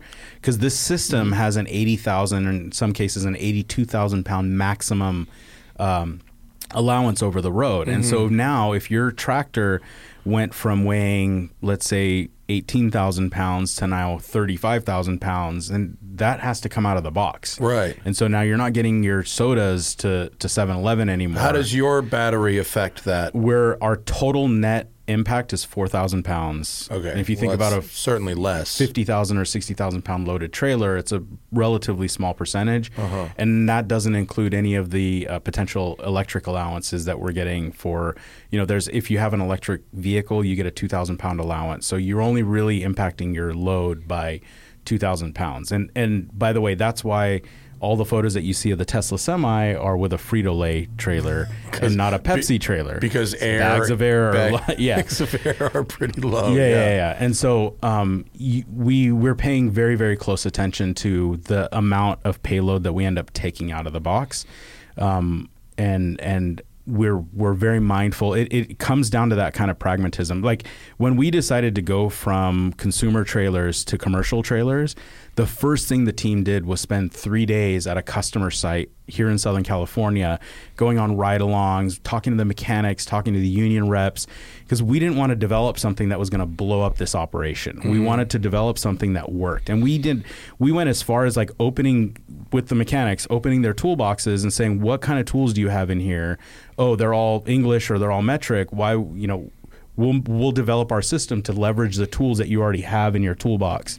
Can the trailer back power the living in the cab so that if they're sitting there all night, you know, in a rest area, they don't have to run a generator? That's right. Yeah. So we have our trailer is also a kind of a mobile power station. There are some applications where we're looking at putting a lot of energy in the trailer, but that's for like disaster recovery and other things. But at the very basic, this 200 kilowatt hour architecture can absolutely power the ancillaries on your trailer, or on your tractor and on the trailer. If a lot of folks are looking at automating the roll-up doors and adding cameras and other sensors and telemetry to the trailers, but the power architecture has never existed on these trailers. Yeah. And so people are talking about building little battery lift packs and like and all whatever. of this stuff. Yeah. Now that our power architecture is there, we've exposed the ability to get either 12 volts, 48 volts, or high voltage, whatever you need, on the trailer to power either a tractor overnight or other ancillary components. And what about solar tiles on the roofs? Yeah, so that's another thing. So there are some specific applications that we're looking at adding solar, and we can actually generate a decent amount of solar on the roof of the trailer, especially if you're in Phoenix or whatever. Yeah, we have to be a little bit mindful of the weight that we're adding, and then also the fact that these trailers get beat the hell up a lot. They run under trees and branches are scraping over the top and like all of this stuff. So we are talking to a couple of customers very specifically about adding solar to the tops of their boxes for the reasons that they need, but it's all built into the architecture. Yeah. The business and environmental case is obvious. Like, okay, shift to commercial because you could sell someone 1,000 or 10,000 or 100,000 rather than one. But are you guys? The idea that I could tow a car or a boat or something with pick a half ton instead of a Super Duty and or and that's whatever. Happening. Yeah, I mean that wasn't a bad idea either. We will get there, and the thought that now you can. I mean, there's so many other benefits on the consumer side as well. If we talk about that for just a second, like for example, if you think about a boat trailer. If you have a new electric boat, this really cool new e-Nautiques or the Air Nautiques, it's $400,000 for the electric wakeboard boat. I gotta try one of those. That sounds cool as fuck. Yeah, have you been on one? No, not yet. We gotta find one. We gotta find a way to. Right, I'll see if I can call find Nautique. Let's go. Let's hit Lake Havasu, baby. If you think about, you go to Lake Havasu, right? Or for us, it's like, Folsom Lake or Lake Tahoe or something like that in Northern California. There's no supercharging at the lake. There's no charging at the lake. Oh, God. And so what if we put... Yeah, what do you do? Yeah. For real, are you charging at your house on a level 2? And you charge it at your $12 million lakeside house. Dude, that's super trashy. We can't be doing that. Yeah, that's horrible. The neighbors are going to see. That's horrible. The HOA said no boat trailers in the driveway. So the real cool thing, we actually mapped this out as one of the consumer products, was you build a boat trailer that's with a pack, and then you just basically walk your trailer down with the shopping cart mode to the shore or to the loading dock. You can fast charge off the trailer to the boat to give the boat another charge throughout the day. So wait, hang on. Water sport use time 2 to 3 hours. Super Air Nautique GS22E. 90% fewer moving parts than a gas combustion towboat in its class. Dramatically reduces routine maintenance. I bet that thing is fun as hell. It's fun for literally 2 hours, and then you're done. And then you got to charge it for the day. Yeah. But I mean, honestly, little side note, I think the right application for electric boats is pontoon boats. 100%. 100%. Yeah. So there's more to come on that in the future. And also hybridization of medium and large yachts. Let me run off of hybrid as I come out of the wake 100%. Zone, and then when I get into the wake zone, then turn it all on and let me get out. Yachts are already heavy as fuck. Who cares? Yeah, exactly. Whatever. You imagine the really cool maneuverability and propulsion you can get out of a couple of electric jet motors. Yeah, and if you've got a yacht that's running like an MTU fucking V16 turbo diesel, exactly. Like run a Jenny off that bitch and charge up. Exactly. No big deal. Yeah. So boating is a big thing. So we looked at all of these different applications, like electric side-by-sides and being able to charge in the middle of the mountains wherever you are, and like all of this fun stuff. This is interesting. The GS22E boat, to go back to it, in the charge time, it says supercharger. I wonder if you can. I wonder if someone just ignored the copyright, or if they've got a Tesla connector. Yeah. And I don't know how they can charge at 80 kilowatts in an hour and a half. It's a bigger battery than that, but it doesn't say the capacity of the battery, does it? Yeah, I forgot what the number is, but it's a pretty substantial size battery. Interesting. Okay. But anyways, there's the consumer application space is really interesting for us because that's where a lot of my personal passions live, and building a really cool electric race car trailer would be awesome. Yeah. Whether I'm using an electric race car or a gasoline race car. Well, there's just so many uses to have power when you're at the track or on the road. Yeah. That's why the Lightning was helpful. And the Lightning was awesome. I listened to that. It's such a rad thing to have that kind of power available to you. Yeah. And we converted. We had an Airstream when we were thinking about electric, consumer trailers. We had an Airstream that we bought that we converted to all lithium, and we put like 25 kilowatt hours in it and did a bunch of stuff. And it was pretty cool as like this standalone power station. And we're just like, just plug into the Airstream. Yeah. And in our demo this week at the Advanced Clean Technologies Expo in Anaheim, all of our TVs, sound system, the catering, hot plates, like all of that is powered off of our trailers. Yeah. So we're all in a parking lot, no generators whirling, nothing, and everything is just powered right off of our trailers, which is really, really cool. It is really amazing to have that. I think obviously the commercial one is more important for the planet, but the consumer level one is very interesting to me. To me personally, because that's exactly the kind of trailer I would like to own. Yeah, the fact that you can go buy a boat or a race car trailer and not have to go buy the F-250 or the whatever Super Duty that goes with it. And to finish off that point, there will be a series of time where we will have to do a bunch of validation testing to make NHTSA and DOT comfortable with reducing or removing some of the gross vehicle weight ratings. It will take a different type of a trailer, but it's already in our plan, and we have the architecture for it, and I can talk to you about it after this, but it's coming. It's coming, and I'm pretty excited about that. I'm going to be in the market for a trailer in the next 2 years. I'll put you on the list. Yes. Do we have some Patreon stuff? This is, such interesting stuff, and of course, if you want to ask questions of our guests, patreon.com/The Smoking Tire Podcast. You can get the live show and ask questions. You can get the show without ads. You can get the show early. And you can even get extra shows if you are a patron. I'll say I'm a patron, and it's worth it. Thanks. Are you? Yeah. Nice. Ryan Morris says, my fleet is 400 tractors and 5,000 trailers. Most of our long-range van fleet is drop-and-hook trailers that sit for 3 to 5 days. I assume losses will be minimal, and what is the effect of gross vehicle weight comparable to a reefer? I think you already mentioned gross vehicle weight, right? Yeah, there's a few questions in here. So there's this really interesting thing where there are some operations that have 10 to 15 trailers per every tractor, like Tesla, and then there are some operations like some of the food and beverage distributors where it's a lot closer to one-to-one tractors and trailers. So we're initially focused on the customers that have closer to a one-to-one mix until we kind of get some consumer miles or some miles on the road with our customers. We can then start to look at some of these different types of fleets, like the one that Ryan was talking about, to understand exactly how we slot our technology into those fleets. So it is a real thing, but we also think that we can because the trailer is a lot more flexible and a lot seen as a less of a critical asset than the tractor is on the yards. When you distribute the energy across all of your trailers, you actually gain a bunch of flexibility on your yards, because then you can pick this trailer up for short haul, zero emission run within the city of Los Angeles or something like that.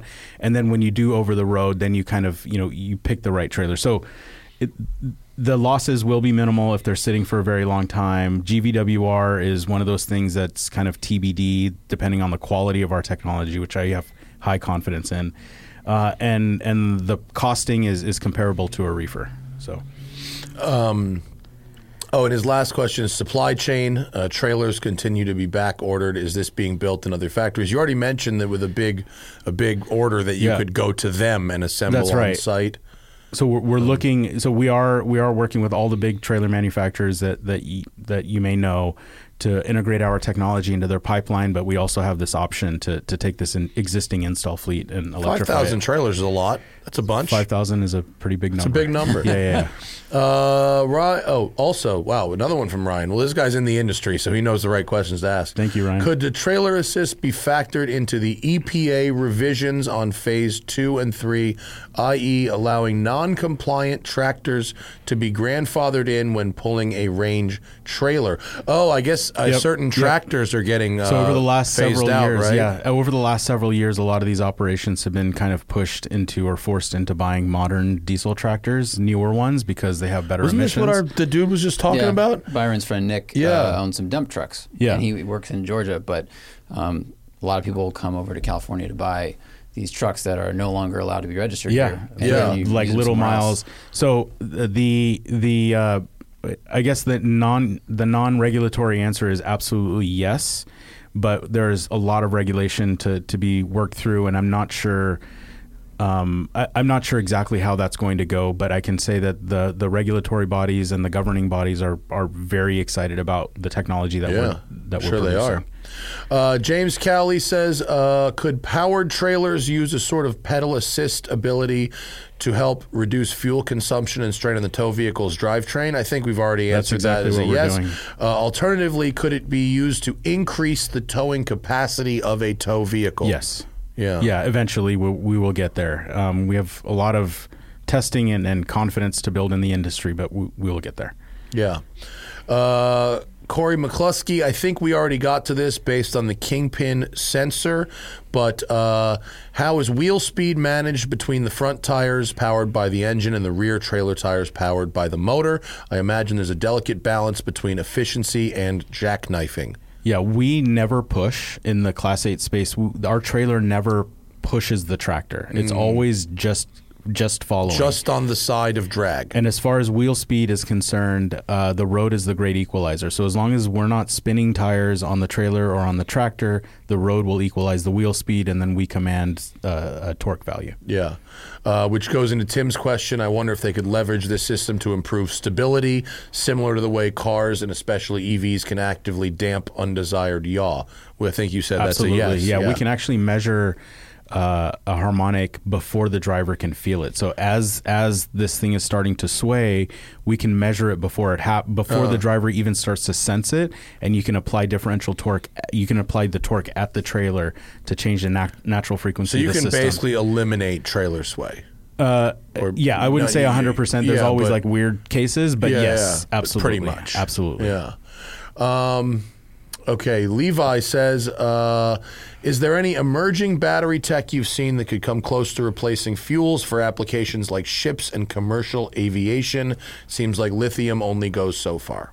There are a lot of interesting things, like some of the new really interesting cell chemistries that are coming out of some of the university work, but I think it's just going to continue to be incremental steps from here on out for a while. I saw a presentation at the thing in Germany last year, which was very interesting. Yeah. And they had a functional prototype of a hydrogen fuel cell that was a cartridge. Yep. That could be installed in the fuselage of a plane and was modular and removable, and it could power a turboprop at 380 or 400 knots. Universal hydrogen? Yeah. Yeah. It was fucking cool. Yeah, the founder is a good friend of mine. It was awesome. I was like, holy shit, you could really do this? Yeah.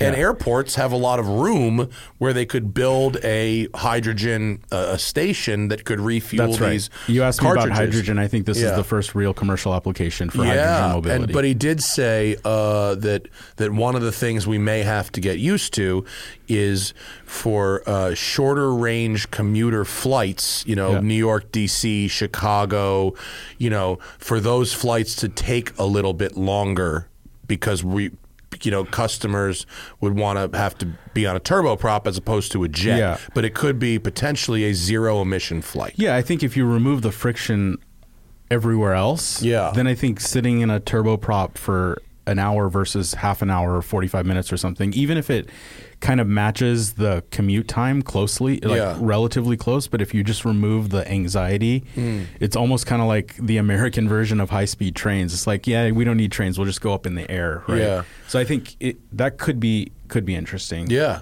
The presentation was amazing. Yeah, I think middle mile logistics is going to be a really big deal for that industry. Yeah. That's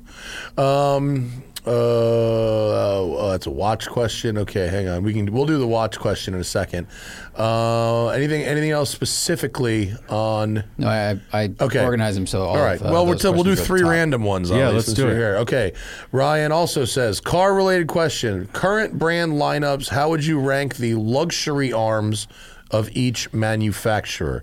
I suppose based on their luxuriousness. Lexus, Genesis, Lincoln, Acura, Infiniti, Audi, Cadillac, etc. Well, assuming Rolls-Royce and Bentley are just at the top. So luxury versions of other cars. So the Cadillac Escalade just feels like a fancier Tahoe. Yeah, it's not. Except for that, have you seen the launches on the new one? The V? V? Yeah. Oh my God, ridiculous. it's crazy. Yeah.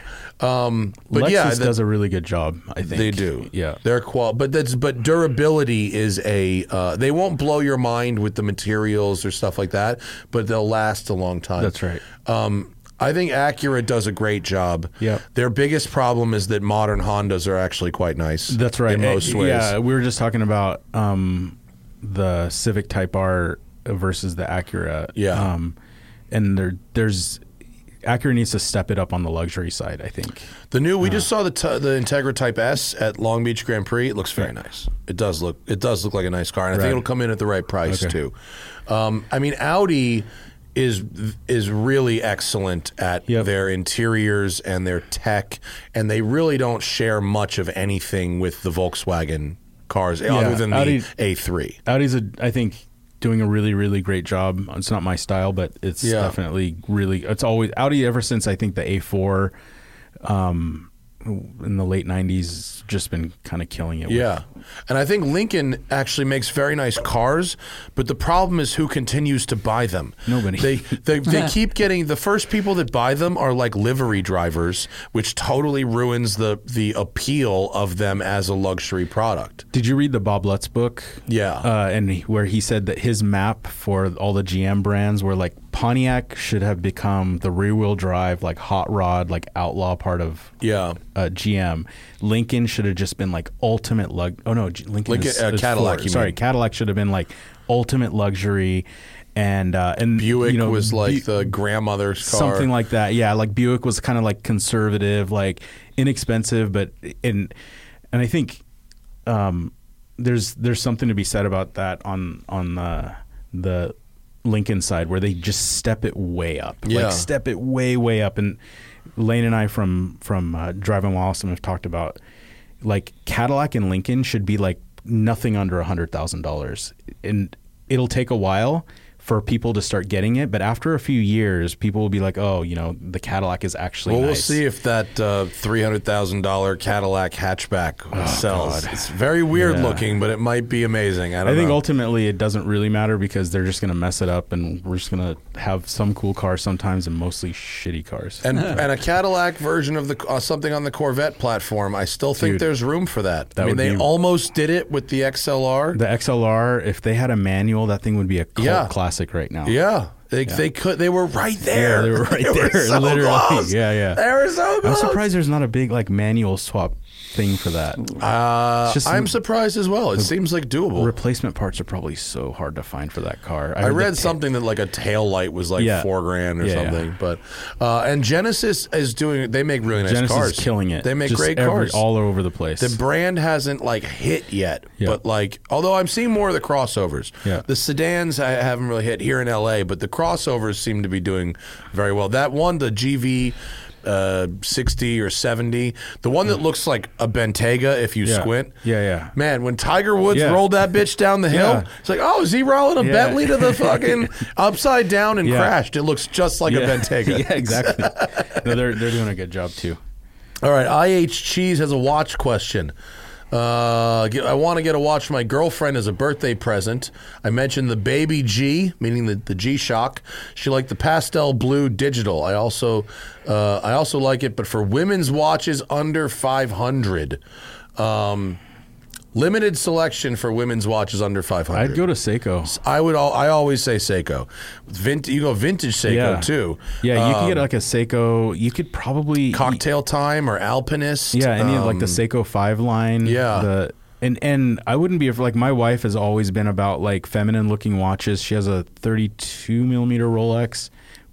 She didn't want anything bigger than that. Yeah. But then when I got the Moon Swatch, she was like, "Oh my God, that's so cool!" And she now wears this Moon Swatch around. Yeah. So I would say Casio. Maybe look at Baby G is a pretty aggressive watch. It is. It's cool, but like I would think that maybe she would want something a little bit more sophisticated than I Baby got G. Hannah a vintage a Seiko Lordmatic, which is a really interesting watch, mainly because it has a trapezoidal crystal on it that's almost like the top of a cut diamond, and it really does like funky things with the dial. That's it's weird cool. looking, but she really likes it. It was $300. Yeah, exactly. She really likes you that can find piece. a lot of good stuff in the kind of Seiko automatic range, and I would try to get something that's a little bit more timeless than a G-Shock, although I love G-Shocks. Yeah.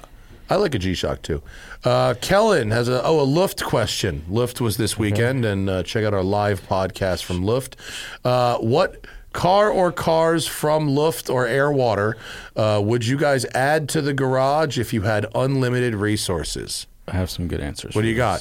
The Speedster Blue Carrera GT.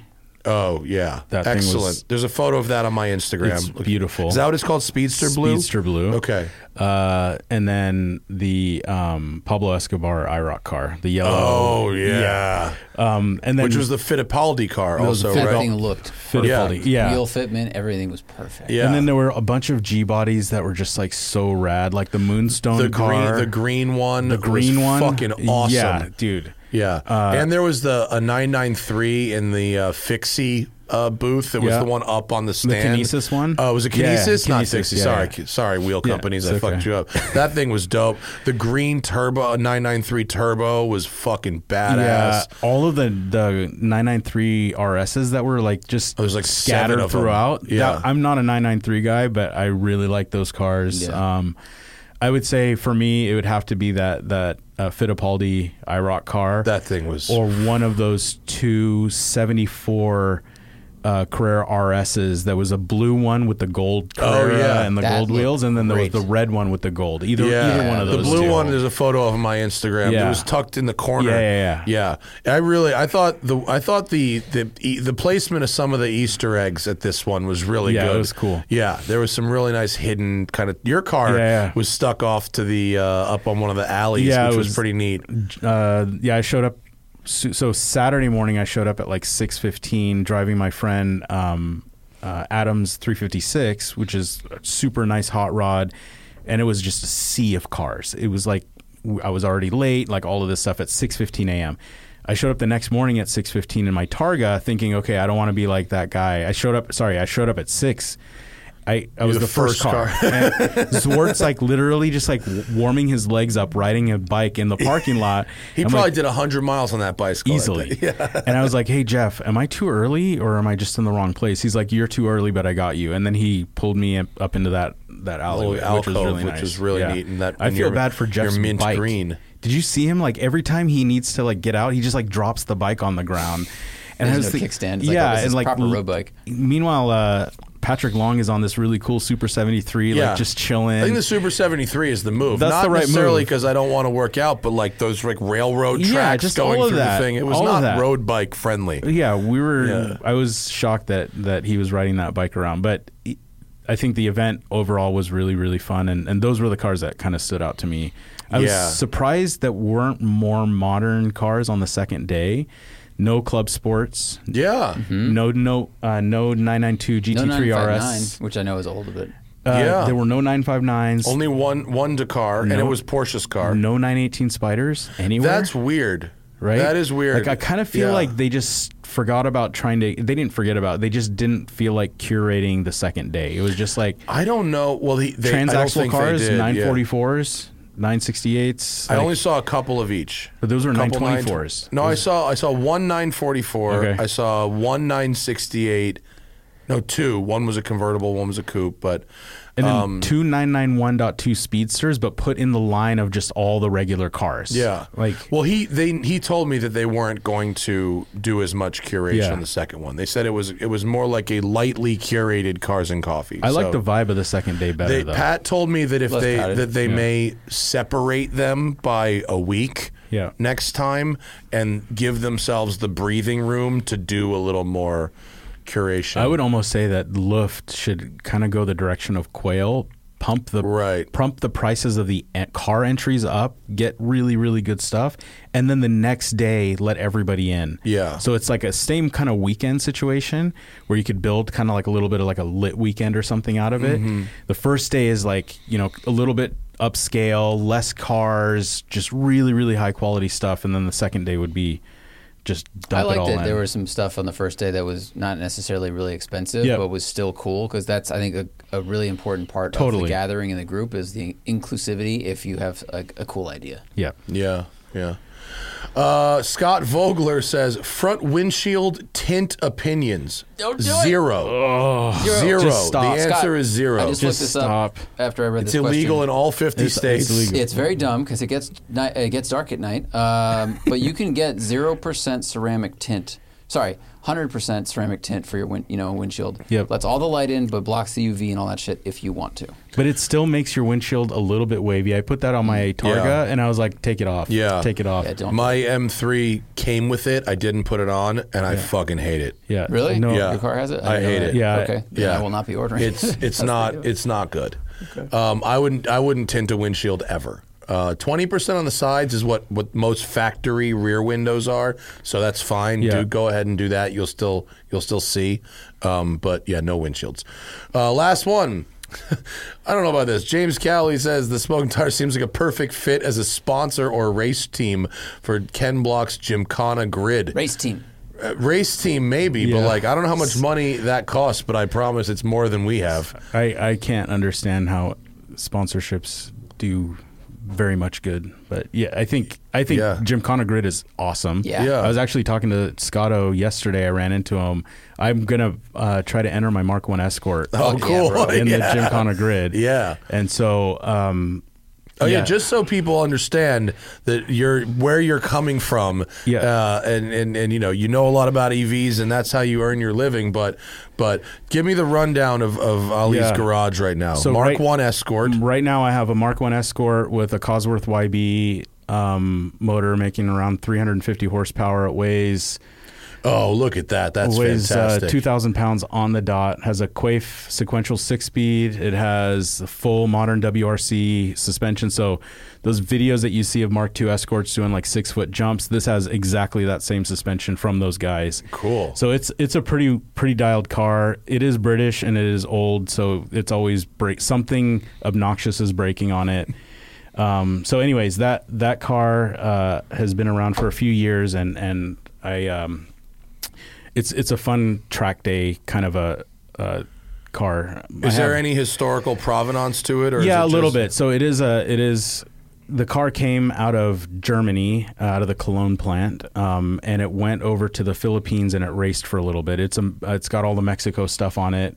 It went to the Philippines and it raced a little bit, and then it was brought over by the owner from the Philippines here, sat in a garage in the Bay Area for 15 years, and then I resurrected it. Modernized all the suspension. So it doesn't have significant race history, but it is, it's got the FIA sticker on the cage and all of that stuff. Cool. And then you've got this bitch in 2002 BMW. This 2002 that I have is a 71. It has a 2.3 liter BMW S14 Evo motor. E30 Evo. E30 Sport Evo motor, right? Yeah, it's the earlier one, and it was built by Terry Tinney, who does all the North American motorsport engines for BMW, 275-ish horsepower, and it's a really, really fun car. It's super dialed on the suspension side. This is my forever keeper car. I've had it since '97, and I've done everything on it, and I'm pretty excited to continue to mess with it and mod it. But it's a pretty dialed car. And then I have a '62 Land Rover 109 Doormobile. So it's a 4-door Land Rover, and the Doormobile has that sideways pop-top camper. Oh, yeah, it's cool. A factory car. Seems to be the first Doormobile imported in the United States. That one's actually going on Bring a Trailer soon, so keep your eye out on that. And then I have my Targa, my 991.2 Mint green, paint to sample, but mint green's a good color. It's a fun color. I like mint green a lot. It doesn't offend anybody. Which is really cool. Like it just everybody like smiles at it. I had a sapphire blue GT3 before, and it was just like with the wing, with the noise, and all of this stuff. This car fits a whole bunch of really kind of checks a lot of boxes for me. It's a manual.